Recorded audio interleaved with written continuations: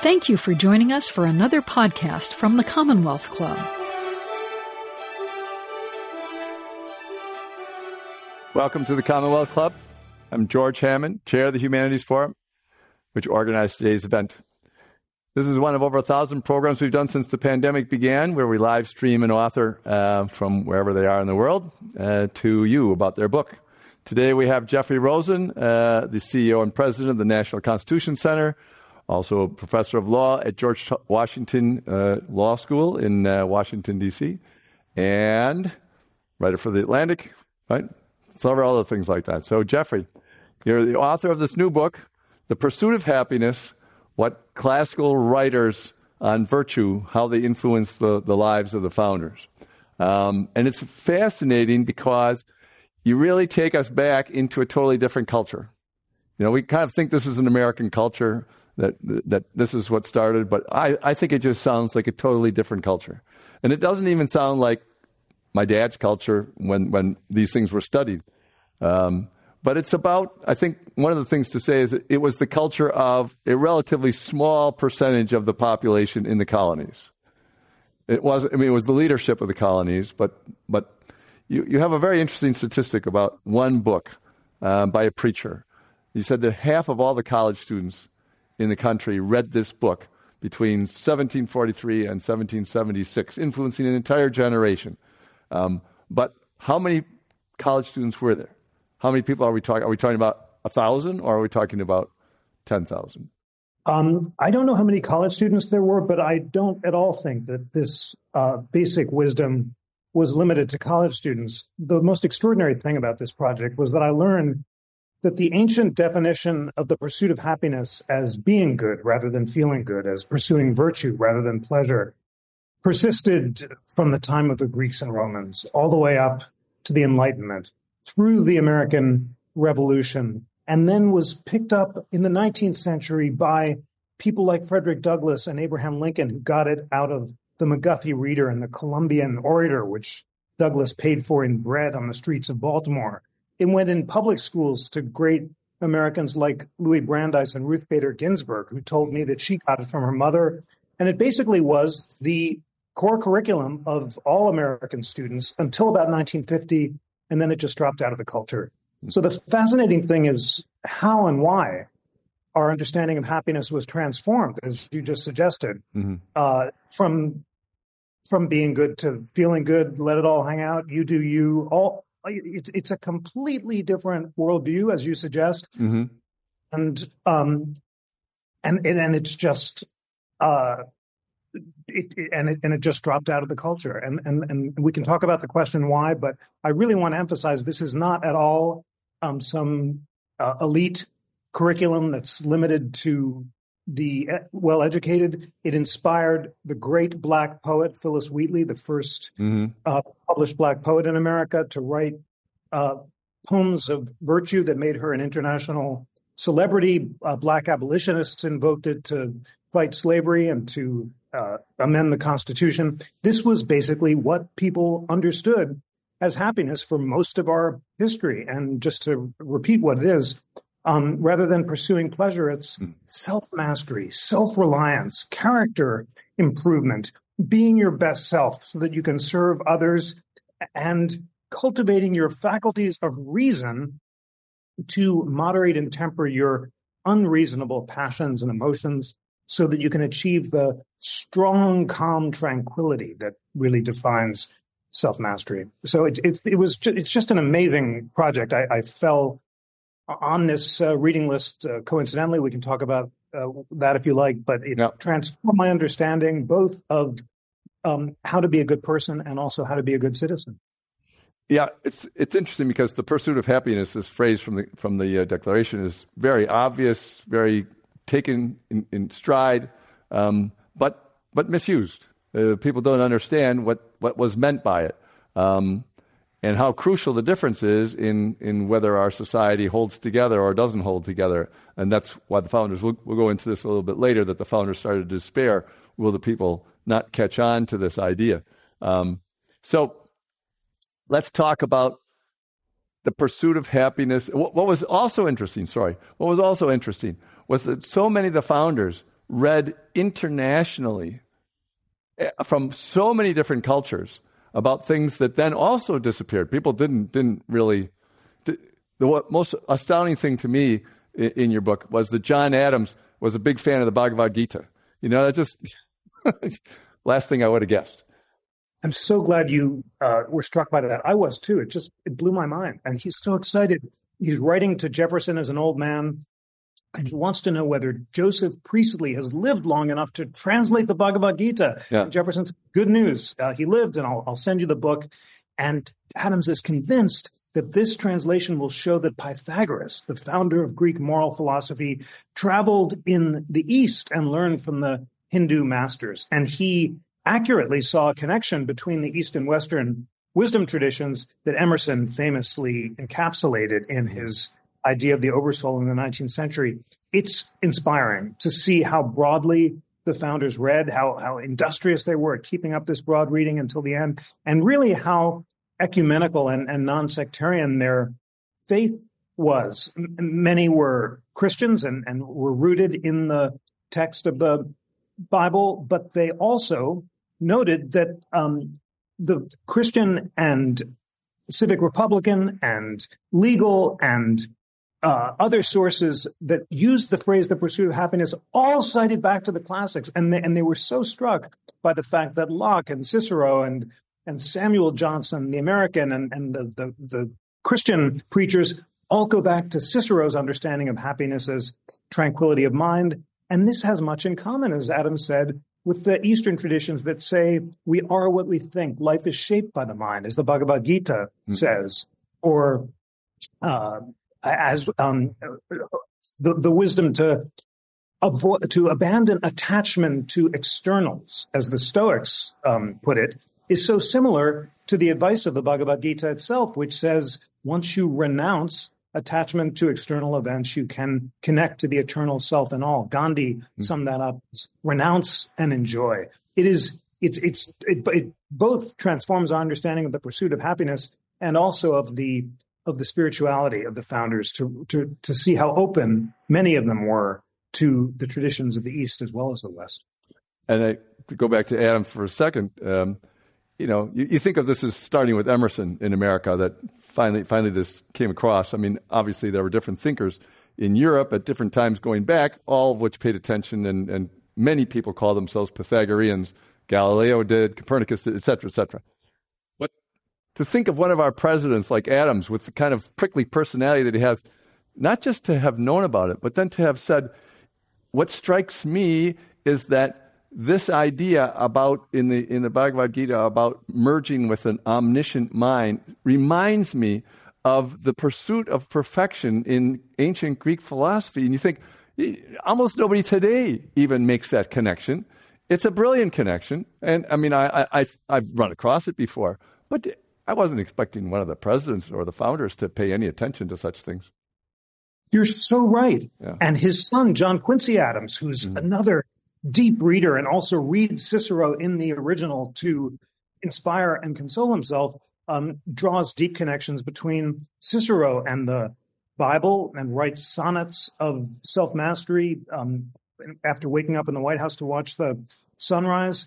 And Jefferson, of course, at the end of his life, he starts as having been moved by the same Cicero passage that John Quincy Adams invoked as his motto. And then at the end of his life says, I've thought about it, and I'm actually an Epicurean. I believe that the contraction of rational desires is better than trying to overcome desire entirely. They're just deep readers. I mean, you can call them intellectuals or what have you, but they were constant and they read broadly. And as you say, they insisted that literature and history, as well as moral philosophy and ethics and religion, all could inform our understanding of a deep life. The project was inspired, as I mentioned in the book, by my coming across Thomas Jefferson's reading list. He would say to, sons of friends who were going to law school or anyone who wrote to him in his old age and said, what does it mean to be an educated person? And he has this kind of Stakhanovite reading schedule where you have to wake up before dawn and start with philosophy and political science, which is tougher. And then before lunch, you can have some history, and by the afternoon you slowly move to literature and poetry in the evening. The list has long selections from, for example, literature. He thought the novels of Lawrence Sterne were among the great moral instructors. Mm-hmm. But I was drawn to the section on religion, and it's sometimes he called it ethics, and sometimes he called it religion. And I was drawn to it, just to tell the story, if I may, mm-hmm. by the that Jefferson, when asked what the meaning of happiness was, would send out a passage from a book by Cicero called the Tusculan Disputations, mm-hmm. and it essentially said that he who is tranquil in mind and is self-mastered, he is the happy man of whom we are in quest. I was struck because Jefferson used that as a motto for a list of 13 virtues that he drafted and would send to his daughter about how to behave. And I knew about 13 virtues through Benjamin Franklin, who had made a similar list of 13 virtues for daily living. What struck me during COVID is that Franklin, like Jefferson, chose as a motto for his project this passage from the Tusculan Disputation. So I basically thought, I got to read this Cicero book, and what else to read? And when I came across Jefferson's reading list, which included the Cicero book in the ethics section, what struck me most powerfully is that I'd never read or really heard of many of these books. And I've had a wonderful liberal arts education. I'm so grateful to my incredible teachers of history and literature and political philosophy and law. But it's these books of moral philosophy that just fell out of the curriculum for the reasons mm-hmm. we discussed. So I thought during COVID, I'll just start by reading the 10 books of moral philosophy on Jefferson's reading list. Some ancient philosophers, Marcus Aurelius and Epictetus and Seneca, and some Enlightenment philosophers like Locke and Hutcheson and Keynes from the Scottish Enlightenment. And then, just to continue the excitement of this reading project, what I learned just came as a revelation. Many of these books contain the phrase, the pursuit of happiness. You mm-hmm. can find this by electronic word searches, and all define happiness as virtue, as self-mastery. And then many of the sources also, the later ones, cite back to Cicero in the same definition of happiness. So it's not some secret code that is a contested reading. It's just hiding in plain sight. All of the sources mm-hmm. embrace the same idea. But it's just, in addition to the definition of happiness changes, it's so fascinating that these ancient works of moral philosophy just were not in the curriculum when I was in high school and college mm-hmm. in the 1980s. It was great schools, and I read all sorts of great books, but this particular discipline just fell out of the curriculum. Yeah. There's a story about John Adams that I want you to tell. When his parents were having a fight and how he settled his mind. It just seems so unlikely that any 16-year-old would do this today. What would you do if your parents are fighting in the other room? They're having a huge domestic dispute about whether or not a domestic servant who'd originally been enslaved could stay with them or not after she'd been freed, and they were disagreeing about whether or not she should stay in the house. And Adams is really upset because his parents are really going at it. So he goes in the other room and he reads Cicero to console himself. And it's so, it's just, you can't make this stuff up because the Cicero passages that he's reading are from Cicero's manual on grief. And that's the same book that Jefferson says is the core meaning of happiness. So for the ancients to understand happiness and tranquility, you have to understand how to deal with grief. Mm-hmm. And that's by abandoning any attempt to control the behavior of others. It's really good advice, of course, very hard to practice. Rather than trying to stop his parents from fighting or worrying if they're going to have more serious problems, he's going to control the only thing he can control, which is his own thoughts. Yeah. Excellent advice that has also slipped out of the culture. So it's interesting. Let's go back to Ben Franklin now, since he's the oldest of the founders, and you cover 6 kind of founders the most. You cover a lot of other things too, other characters. But let's talk about Ben Franklin. I don't know if you're aware, but there's something called Ben Franklin Circles.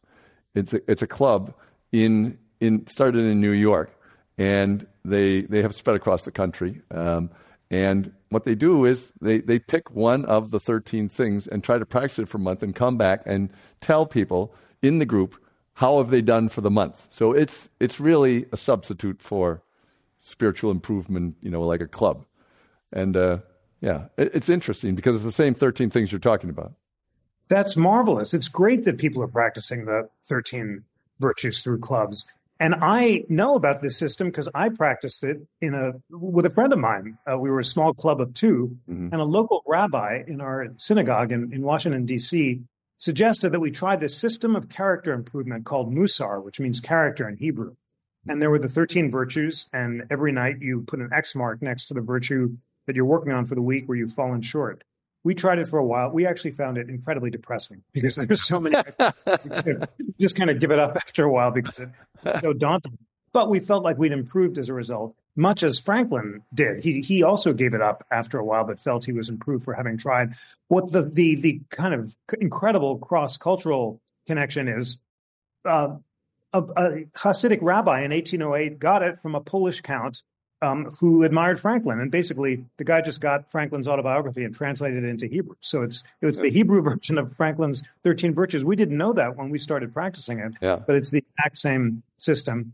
And and Franklin, of course, as he says in his autobiography, was inspired by Pythagoras, who has 76 golden verses, and they include, among other aphorisms, daily self-examination, the idea that virtue is a matter of daily or hourly habits, and the only way to improve your habits is to be mindful about them. So Pythagoras recommends before you go to sleep, you should just make a mental checklist of how you've done against a series of emotional virtues.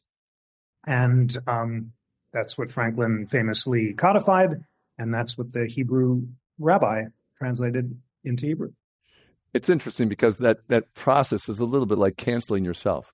If you and I think your approach to the founders is not the usual, but very useful to say, well, this is what they tried. They were trying to accomplish this. They all fell short. They fell very seriously short, and they were hypocritical, like Jefferson on slavery and other ones on slavery too. But they were trying to do what they knew was right, but they couldn't quite get there.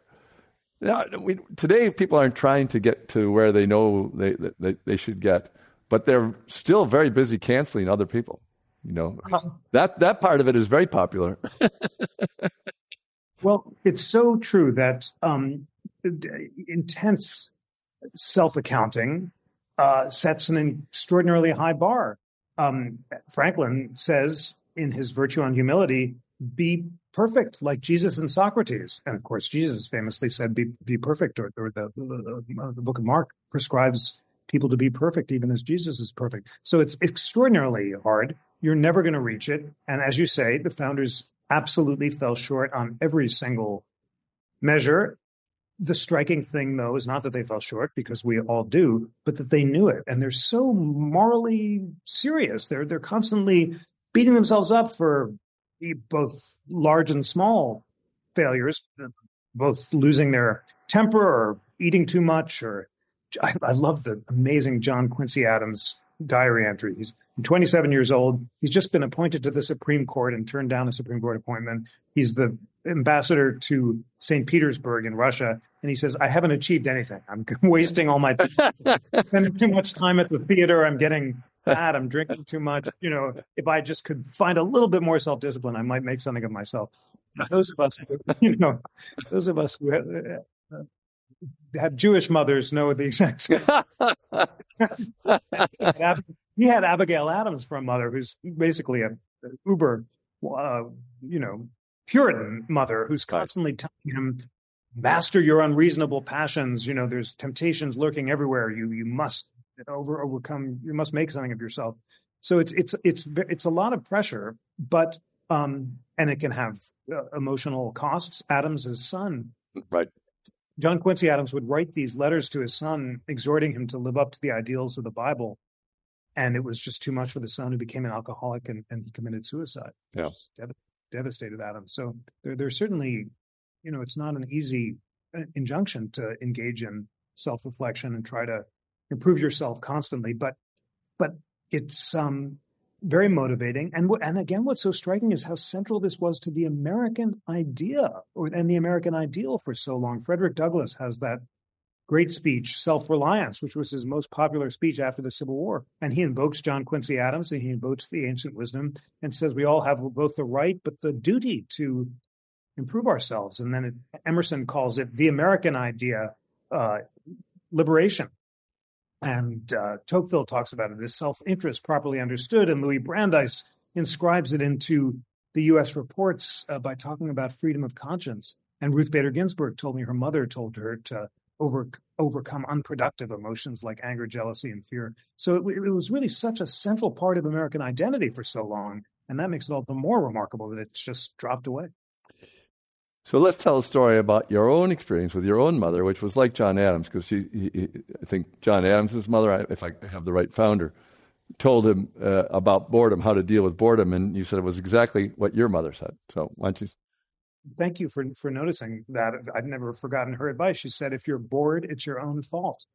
And, that seemed a little daunting for a kid. And this is before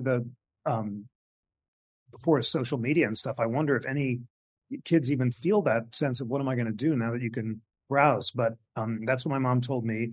And it was Jefferson who told his daughter exactly the same advice. If you're bored, it's your own fault, and he was big on reading as the best antidote to boredom. My mother, when I was 9 years old, I'm one of 12 children, and I said to her one day, I'm bored, and she said, oh, you should never be bored. I mean, obviously she wasn't raising all those kids, but she said, there are a billion things to do, just pick one. That was it. And I haven't been bored since then. No, it's the exact same. It works. That one's one of the easier ones to not be bored. Some of the other standards are a little bit harder to keep up, but not being bored in this world is fairly easy, actually. So true. And the Adamses were so keen on reading as the antidote. And the dad, John Adams, said, "You're never alone when you have a poet in your pocket." Mm-hmm. And I love that advice as well. Yeah, it's thinking of reading as a conversation with another mind. And then you ask yourself, I mean, this is kind of an old-fashioned way of looking at it, but you ask yourself, do I want to spend time with that mind or not? And, what quality is the mind, that kind of thing. And of course, these classical writers appeal to at least a certain kind of mind of, oh, I'd love to have a friend that was like that or thought like that or even half like that. And so they spend the time with those writers. And I think it's the way all great minds that are working on this project of trying to create civilization, how they reach each other across time and space. They write these books, and this is how they have conversations in their minds with other minds like that. And then, of course, if they're good at it, it works. What a beautiful way to put it. It is a conversation across the centuries with great minds with whom you want to converse. Emerson said, a friend is someone before whom I can think aloud. And when you're in conversation with a great book, it is like a friend in that best sense. And I have to say, since you're doing such great work to spark interest in the humanities and reading, and of course all the wonderful Commonwealth Club members are readers, and you're all lifelong learners. And if there's any ray of light to the polarization and brutality and speed of our social media age, which is so much the antithesis of the kind of deep reading that the founders had in mind, it's the fact that all of the books in the world are now online. Mm. And it just blows my mind that I was able to both do a year of reading for this book and then a year of writing just sitting on my couch. And there are free copies of all the greatest literature of all time. And I can actually read the physical copies the founders read if I want to read their marginalia. And I say in the book that I was so full of wonder when I was a kid, and I went to the Library of Congress with my mom. And the Thomas Jefferson Building, for those of you who haven't been and are going to Washington, I think is the most beautiful and inspiring building in all of Washington, D.C. And I was so filled with wonder at the thought that all the books in the world were in that building. Well, now they're just on my cell phone. Mm-hmm. And all I needed to do is to find the discipline to read them. And for me, that was habits. And I got that from the founders, inspired by Jefferson's reading list or Pythagoras or Adams. If those those men and women, all the great women, Abigail Adams, Mercy Otis Warren, Phyllis Wheatley, who read these books, were deep readers too. If they could find time to read in the middle of everything they were doing, I could too. So I did it in the morning for 2 hours, and you can do it whenever you want. And the simple takeaway that I now have, I'm not allowed to browse in the morning. I wake up and I've just got to read, and I can't check email or browse. I've got to read some book. And it's life-changing, and it comes from the founders. For those who despair about the future of the human race, which is not that hard to do at times, watching politics or whatever, or the amount of time spent on TikTok or whatever, because a lot of kids spend a lot of time on comic books before, so it's just a change of form. But I think if you think about all the children in all the villages of the planet, and they're now going to have access to everything. They only need to have one teacher, one person tell them, hey, you might like this kind of stuff. And everywhere, every place, they're going to have access to this thing for free, basically for free. And, they might not be able to go to college, but I think it will have a big impact on the civilization of humanity in the next 100 years that this is all available. You put it so beautifully. What a lovely way to imagine all the children. Oh, it's so moving. All the children in the world having access to great teachers for free.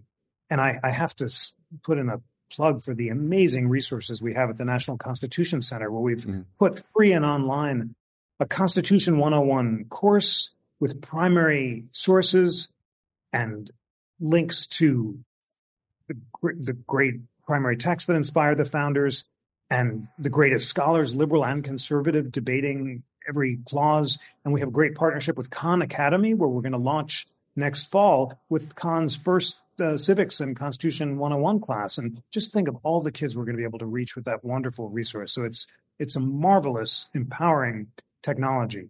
But I want to say great videos and great podcasts and great teachers are no substitute for actual deep reading. We've got to inspire our kids and ourselves. And it's just, let's begin with each of us, because this is for lifelong learners. It's not only for kids, but we have to practice and inspire others with deep daily reading of books. And maybe just to take one step further, good books, as you said, in conversation with great minds and with our friends across the centuries.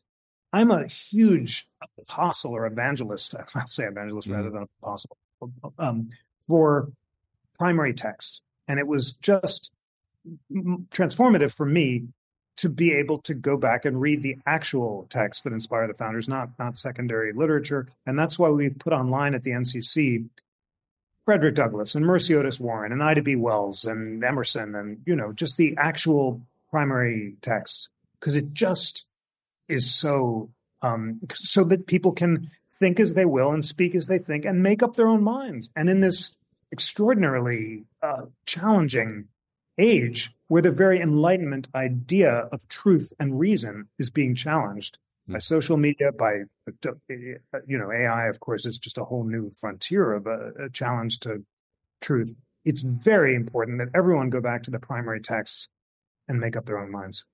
And to see why those people became famous. There's a reason, and it's perfectly obvious when you read their books. And regardless of what mistakes they made in their pursuits or what things look like mistakes to us now, there are things that we're doing now that will look like mistakes to the future for no question about it. So I think that's another element to it. But let's talk about, so from the Constitution Center, let's just do one thing about the Constitution, because it's something that people bring up all the time. That's the 3/5 clause. Okay. Now, I've heard a lot of different ways of explaining the 3/5 clause. Some of them completely derogatory, some completely, in its favor. Well, I'm very curious at the National Constitution Center what you think of this clause and why it came about, so that people can understand it wasn't just a derogatory statement against slaves. That's not how it started.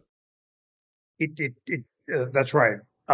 It was a political compromise to prevent the enslaving states from having an even greater slavery bonus than they already did. Imagine you can have an enslaved population, you deny them freedom and all political rights, and yet you get to count them for the purposes of congressional representation, and then the enslaving states have all the political power.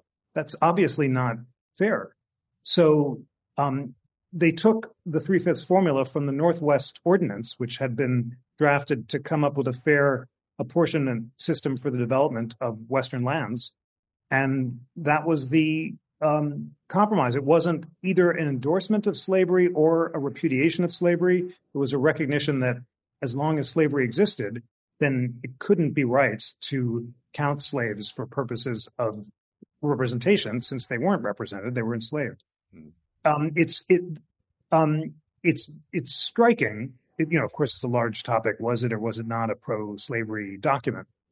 Well, Frederick Douglass, first of all, is so inspired by the classical learning that he got from the Columbian orator that he becomes the greatest abolitionist of his time. And he insists that slavery is inconsistent with the natural rights articulated in the Declaration of Independence and resolves to efface slavery. When Douglass reads Madison's notes, which are published in 1840 for the first time, and sees Madison say that the convention intentionally refused explicitly to endorse the idea that there could be property in men, he said that changed his conception of himself as a man and a citizen. Having once thought the Constitution was a pro-slavery document, Douglass came to believe it was a glorious liberty document, and it was a libel on the founders to claim that they had explicitly endorsed slavery, since they'd done no such thing, and they should be held to account and live up to their best ideals. So that's just one of the insights that classical moral philosophy gave Douglass, and it helped him become the greatest abolitionist of his time. Yeah, and it's interesting that the conversation about this just keeps coming back to the same thing over and over again. That we don't rest. We end up with the same argument against, the same argument for. I heard one argument I thought was very interesting, that at 3/5, because it gave them less, if they had freed their slaves, they would have had more power, right? They would have gotten higher representation for their states if they had freed their slaves. So in one sense, you could think of it as even an incentive to free your slaves. Obviously not an insufficient incentive, obviously, but still. It's remarkable how much slavery got entrenched after the Constitution. It really was during the Jacksonian era that the enslavers stopped recognizing that slavery was inconsistent with the natural rights of the Declaration and began insisting that it was justified by God's law in really disgraceful ways. Mm-hmm. You mentioned the hypocrisy of the founders, and I was just struck by how far from denying the inconsistency of slavery with justice and natural rights, all of the enslaving founders from Virginia acknowledged it, some much more than others. I have that amazing quote that I found from Patrick Henry, who said, "Is it not amazing that I myself, who believe slavery is immoral, myself own slaves? I will not justify it. I won't attempt to. It's simple avarice or greed. I can't do with the inconvenience of living without slavery." And that idea, he's putting it in kind of classical terms. Frugality and industry are the virtues. Avarice and greed are the greatest vices, and he's just too greedy to give up the comforts of the enslaving system. Jefferson said the exact same thing. He usually projected his own guilt on others and accused South Carolina and Georgia of avarice in refusing to give up the international slave trade until 1808, because they didn't need to import more slaves, they thought that they did, unlike Virginia, which felt that it didn't need more. But Jefferson, in some ways, comes off worse, I thought, than I recognized before viewing him through the terms of moral philosophy, because he was so compartmentalized and kept insisting that slavery had to end at some point in the distant future, but then the day always kept receding. Also, the degree of his racism was really striking, even by the standards of the enslaving founders, and his denigrating the talents of Phyllis Wheatley, the genius who Washington and the world recognized as a great poet, just because he felt black people couldn't be as good as white people because they were inferior, is shocking. And then, of course, the fact that he's surrounded in Monticello by his own children, who he calls servants, and he frees them on his death, keeping a promise that he made to Sally Hemings in Paris. He frees 2 of his children on his death, having previously freed 2 others. But all the rest of his enslaved population is sold. Children are separated from their parents in order to pay off Jefferson's own crushing debts, because he was so extraordinarily unfrugal. He lived beyond his means. He was unfrugal. I call him an aestheticized shopaholic. I mean, he just couldn't stop spending on the luxuries of Monticello, so at odds with his stated devotion to democracy and simplicity and Republican asceticism. And he's constantly saying that one generation can't impose debts on another. And that's why he wants a constitutional convention every 19 years, because the earth is held in usufruct to the living. And he seems to suggest that any public debt might itself be unconstitutional. And then he passes along this crushing debt to his own kids. So he's a figure of deep contradictions. But it is highly significant that he never attempted in his lifetime to justify the morality of slavery. He just couldn't be bothered with the inconvenience of giving it up. Do you think that this is an aside, but do you think that Jefferson's being against the central bank had to do with the fact that he was a debtor? I mean, it's such a great question. So my next book, which I'm really excited about and in the thick of, is how the debate between Hamilton and Jefferson over the bank and federal power defined all of our subsequent political and constitutional debates for all of American history. And it really is amazing how central that debate over the bank was. They have it in constitutional terms. Does Congress have the power to charter a bank? And that gives rise to the debate between strict construction, championed by Jefferson, and liberal construction by Hamilton that we're seeing playing out on the Supreme Court today.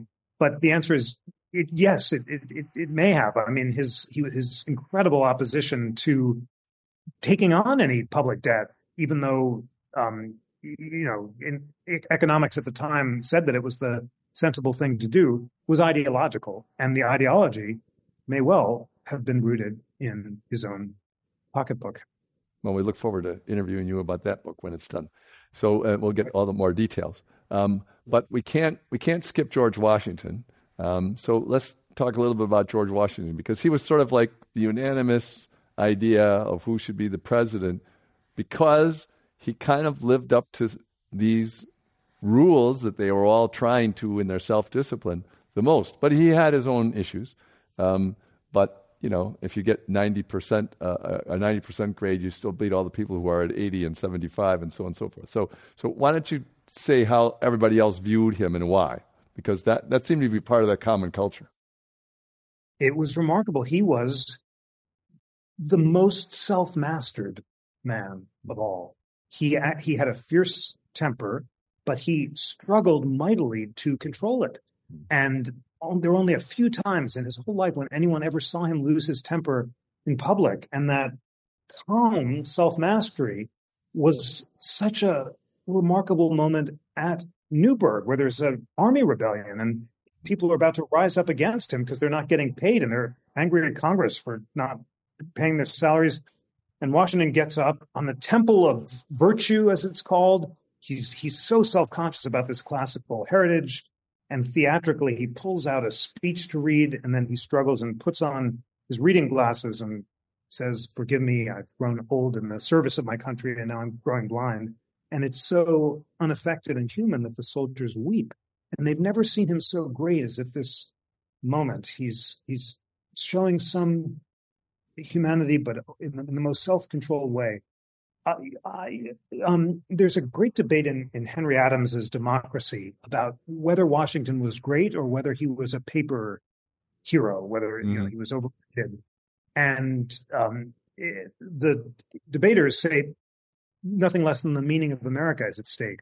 Viewed through the classical moral philosophy that he read as a kid, I now understand why everyone saw he was so great, because that's the ideal, the self-mastered, tranquil man of whom Cicero speaks.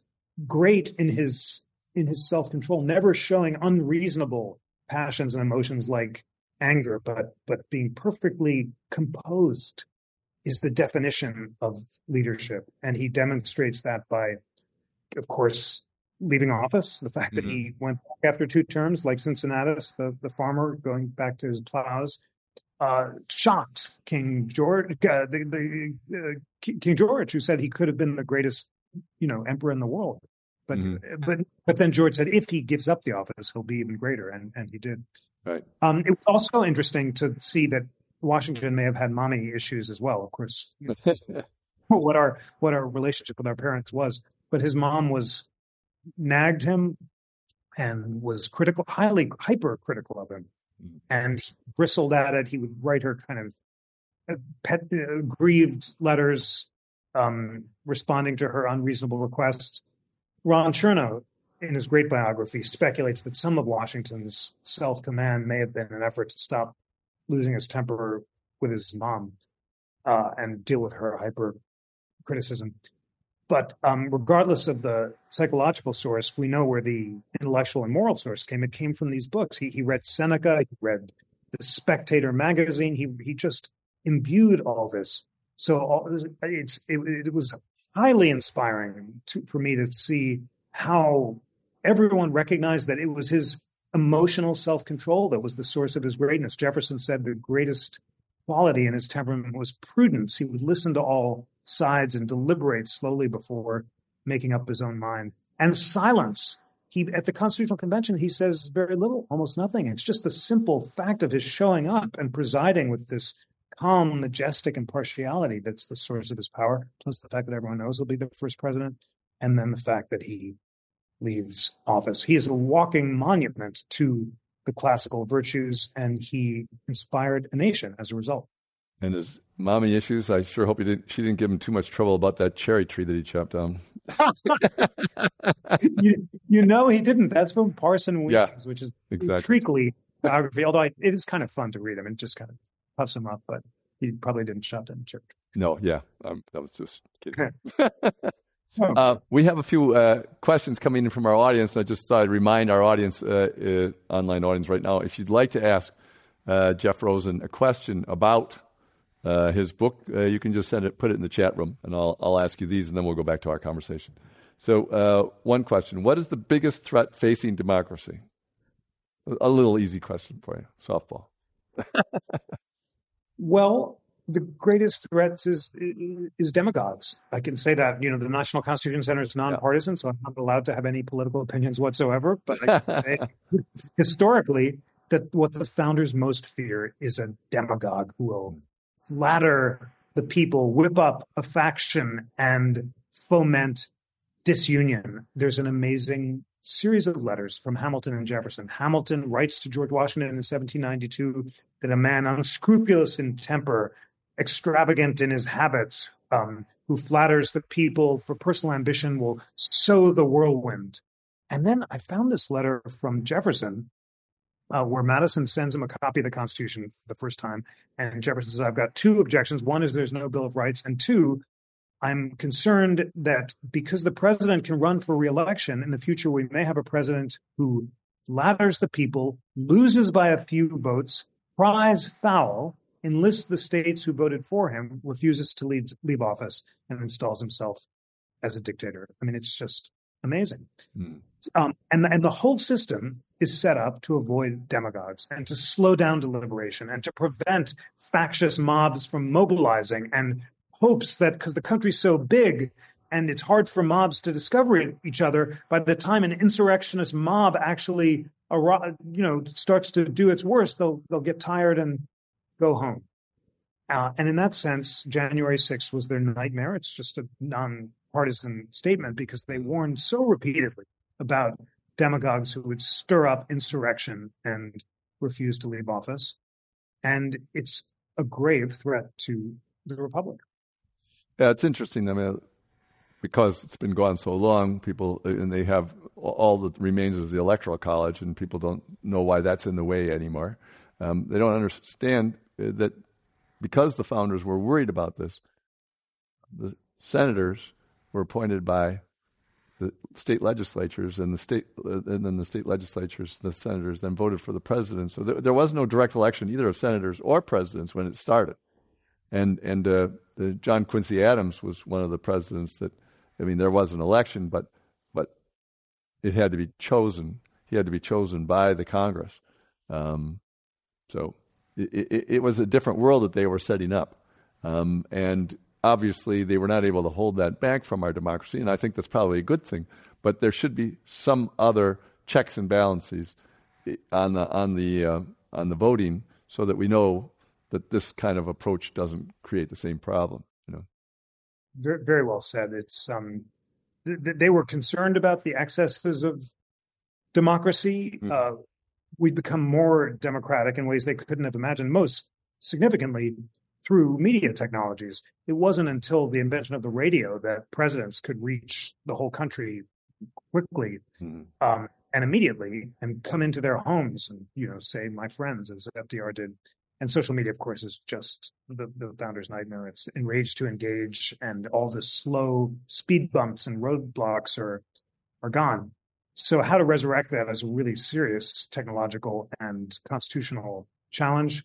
But the system is not set up to have direct democracy plus polarization, because the founders thought that would lead to demagogues. So here's a good question for you from someone in the audience. If you had an opportunity to ask anyone featured in your book one question, what would that question be? Which person, who would that be? And what would you ask them? You ask lots of good questions in the book. I don't know how you're going to narrow them down to one, but in some ways, I'm most drawn to John Quincy Adams. He just embodied the quest more mindfully than anyone else. And I really am struck by his poetry. He kind of dismissed it as not great, but he would wake up at dawn and write sonnets of virtue. And there's an anti-slavery sonnet that's very beautiful, I think. And he said that if he could have achieved anything, it would have been to be a literary figure, a poet and a writer. That was his greatest pleasure. So I don't know. I think I'd ask him what his favorite poem was. I'd just love to talk about poetry with the great John Quincy Adams.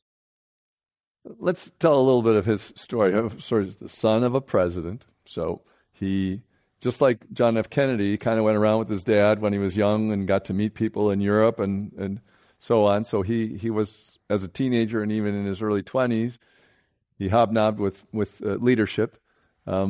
And then he got all these positions. Then he got to be president, and then he lost. And he got to be president in an unusual election. And then he went back into the Congress and fought against slavery. And, I assume that there's no other presidents that went back to being congressmen afterwards. And it seemed to me that one of the ideas that I have about how we could fix things a little bit is to, have the president and the vice president that once they've finished their first term, become senators at large. And in any election, the one who comes in second, president and vice president, also becomes senators at large. So you'd have 4 senators at large in general. And therefore, I think it would just change the way that the debates would take place, because you would know that your main opponent is going to be extremely influential in the Senate later on. What a great idea. And engaging former presidents in Congress, as you say, is there's no better example than John Quincy Adams. What a story. What a story. He loses the election of 1828 to Jackson. I mean, he's twice lost the popular vote, but the first time the House gives him the election, and the second time Jackson gets it. His son's committed suicide. He feels like he's a complete political failure. He's made a total hash of his life, despite his extraordinary achievements. And then he finds new purpose in the battle to end slavery.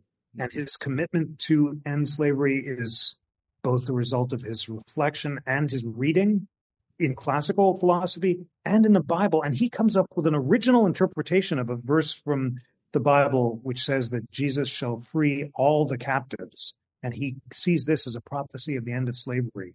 And he denounces the gag rule, which prohibits abolitionists from petitions for being introduced in Congress. And he defends the First Amendment and famously says, "Am I gagged? Am I gagged?" And he is so devoted to abolitionism that Frederick Douglass later praises him as the greatest apostle of freedom in the Congress.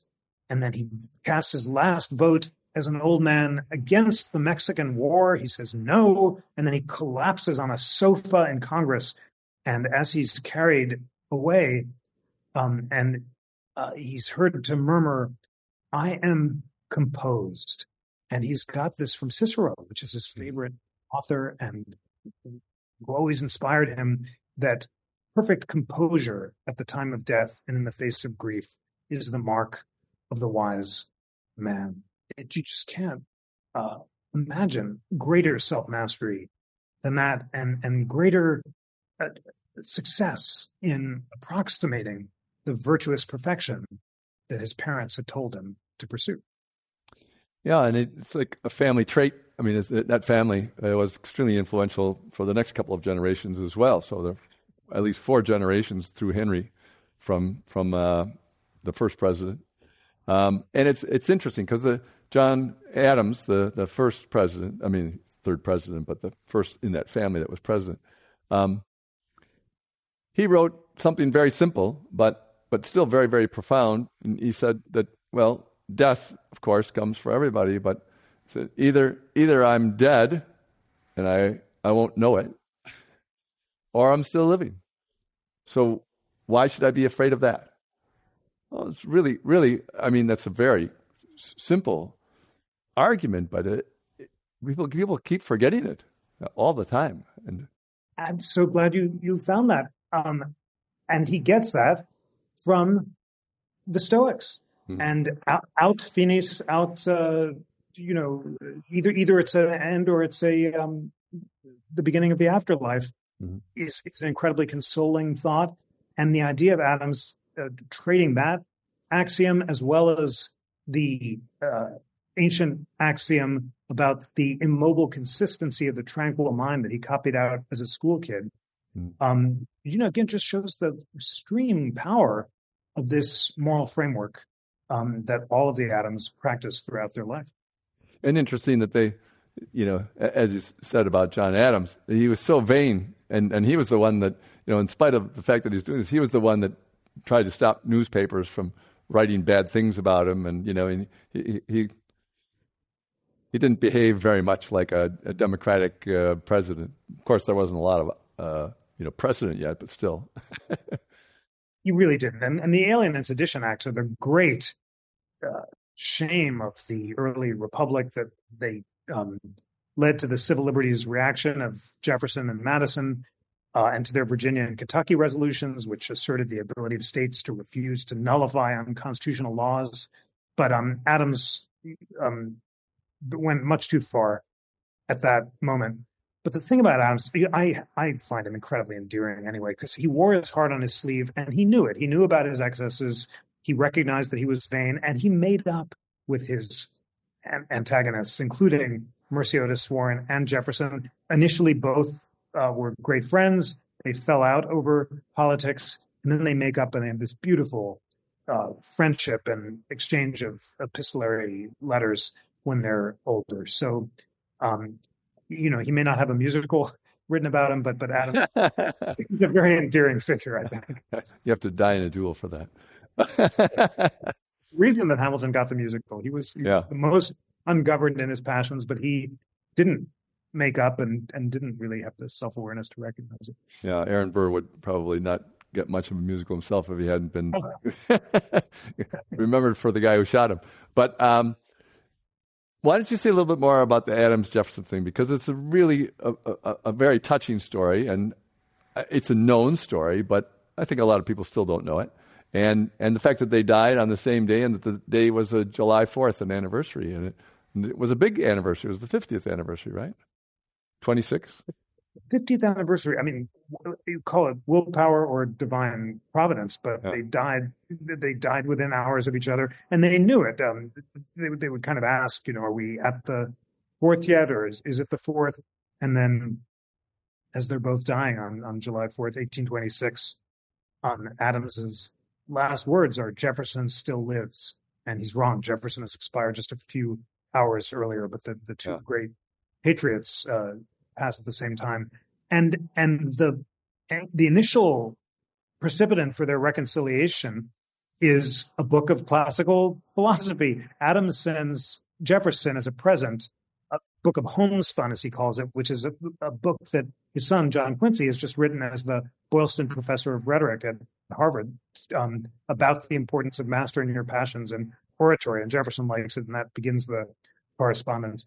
As you said, I found it most amazing that the thing they talked about more frequently than anything else was comparative religion, and that they were so broadly read and so deeply reflective of their own spirituality. And after Adams expresses excitement that the discovery of the Gita will show the influence on Pythagoras, Adams says to Jefferson that his entire faith on reflection after a lifetime of living can be summed up in the hymn of Cleanthe, which is essentially love God and all his creatures. And then Adams sums that up even more succinctly to rejoice in all things. Mm-hmm. And it's beautiful and true and deeply spiritual, and the antithesis of the dogmatic Puritanism that he bristled at as a kid. Mm-hmm. And it's just a lifetime of spiritual growth. And Jefferson is equally reflective about his own spirituality, and he finds his final consolation in the Epicureans. And he says the Epicureans have been libeled as a kind of pleasure seekers. They're all about the contraction desires so that we can rationally meet them. And he says, Epicurean, indolent or contented in mind and body, and sets out that understanding. Jefferson is not at all an atheist, and he embraces Jesus as the greatest moral authority of all times, and famously goes through the Bible and takes out the superstitions and miracles so you can get the essence of Jesus's moral teachings. I was struck that he clearly believes in an afterlife, even though his enemies suggested that he didn't. He called himself a Unitarian also at the end of his life, but he has a sense of the same unity of the divine that Adams did, that Franklin did, that Washington, and that all the ancient philosophy does, because the ancient wisdom is a spiritual quest. It says that we have a divine duty to live in accordance with reason, which is truth, which is unity, which is God. So all of the religious divisions of the founders' time, the terrible sectarian wars about ritual, were ones that they viewed as leading to faction. They thought that religious differences were the greatest source of faction, along with politics. And it was just interesting to see how candidly they talked about their own spirituality, and their spirituality was deep. But for many of them, and some were more conventional Christians than others, it was not primarily rooted in an established church. It was deeply informed by their reading, and in that sense, they were, as we began by saying, great defenders of these similarities among the Eastern and Western wisdom traditions. Yeah, and of course, people overlook the fact that a lot of those same traditions, the ones that are older than Christianity, are the source of a lot of ideas in early Christianity as well. So there was no conflict, seemingly. I mean, there was a theological conflict about exactly what your list of beliefs are, but the basic approach to life was taken from the same thing, the same ideas. That's a crucially important point. This is not an either or. Were the founders devoted to the classics, or were they Christian? That's a completely false antithesis, totally rebuked and undermined by looking at the primary sources. All of the Christian sources, including the so-called reasonable Christian divines, reasonable meaning of just a term of art for those thinkers who were trying to reconcile faith with reason during the time of the Enlightenment, like John Locke, like Tillotson, like Wollaston, all of whom used the phrase "the pursuit of happiness." They were all Christian, but they insisted that to live in accordance with reason is to live in accordance with the divine, and these truths are self-evident and can be apprehended by a reasoning mind without supernatural intervention. And all of these Christian sources cite Cicero and cite Pythagoras, and they cite the ancient sources. So it's a syncretic, eclectic tradition where they're all feeding off of each other, and for them, spirituality and reason were entirely compatible. I'm just going back to the story about Jefferson and Adams dying on the same day, the 50th anniversary. It reminded me of a rather dramatic version of what does happen quite often if a parent is dying and they have 3 children and 2 of the children have already come home and there's a third one coming but hasn't arrived yet and they're really kind of dying. And a lot of times they hold on for another 20 hours or so on. And the third child comes, they say goodbye, and then they die like within minutes. So it seemed like you said about something about willpower or whatever, but for them to both die on the day that was the 50th anniversary of the Declaration of Independence is pretty astounding. But because he has a musical, we haven't talked about him. But let's talk a little bit about Hamilton. So we'll finish up with Hamilton. We have a few minutes left. Never president. We know why, because of the musical. but somebody also that had extreme influence on lots of the other founders, especially George Washington, and was also immersed in the same sort of learning, in spite of the fact that he grew up poor on a small island before he came to New York, etc. So, exactly right. He's so influenced by his upbringing. He grows up on the small island. He's definitely, the famous bastard son of a whore, as Adams puts it so cruelly.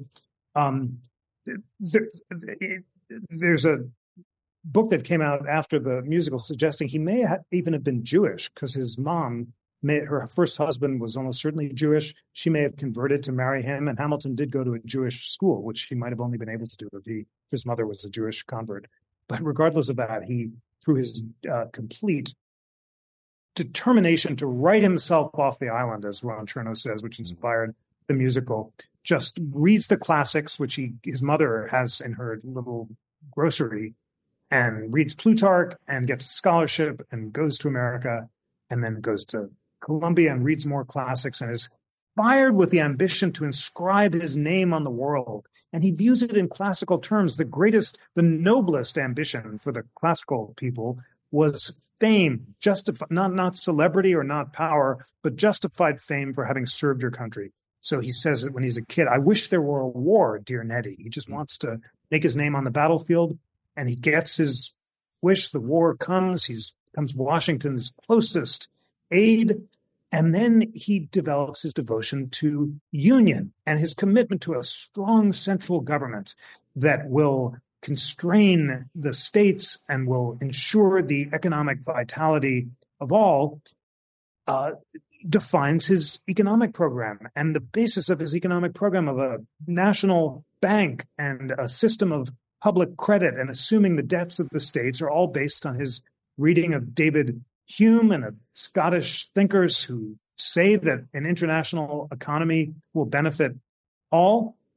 And Hamilton's letter on the bank, as we were discussing, defending broad congressional power to do anything that is appropriate to its enumerated powers, is one that Chief Justice John Marshall inscribes in the McCulloch and Maryland case, which upholds the bank and becomes the basis for broad construction of national power for the rest of U.S. history. So Hamilton's huge, big ideas are a strong presidency, a strong Congress, a strong economy, and a strong military, all to increase the good of all. And he sees no necessary antithesis between liberty and power, as Jefferson does, and thinks, in fact, that it's in our union that we will thrive. Contrast that with Jefferson's big ideals, which are not national power, but states' rights, not liberal construction, but strict construction, not security and order, but liberty, and not the broadest political community represented as a republic, but instead democracy.